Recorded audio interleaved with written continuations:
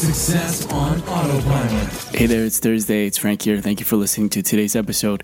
ManyChat just released another quick little feature with their SMS channel. So if you are using the SMS channel in ManyChat, what they've done is added a URL shortener. So if you're putting a URL inside of a text message, now you're able to actually track it and also shorten it. So basically, to be able to see the click-through rate when someone clicks on that particular URL in your text.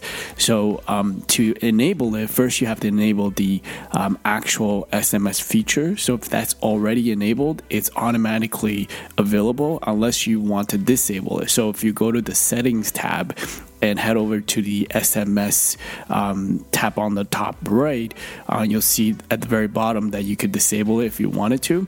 But for your older flows who, let's say, didn't have this feature, but you're using a URL in your text message, you need to republish it.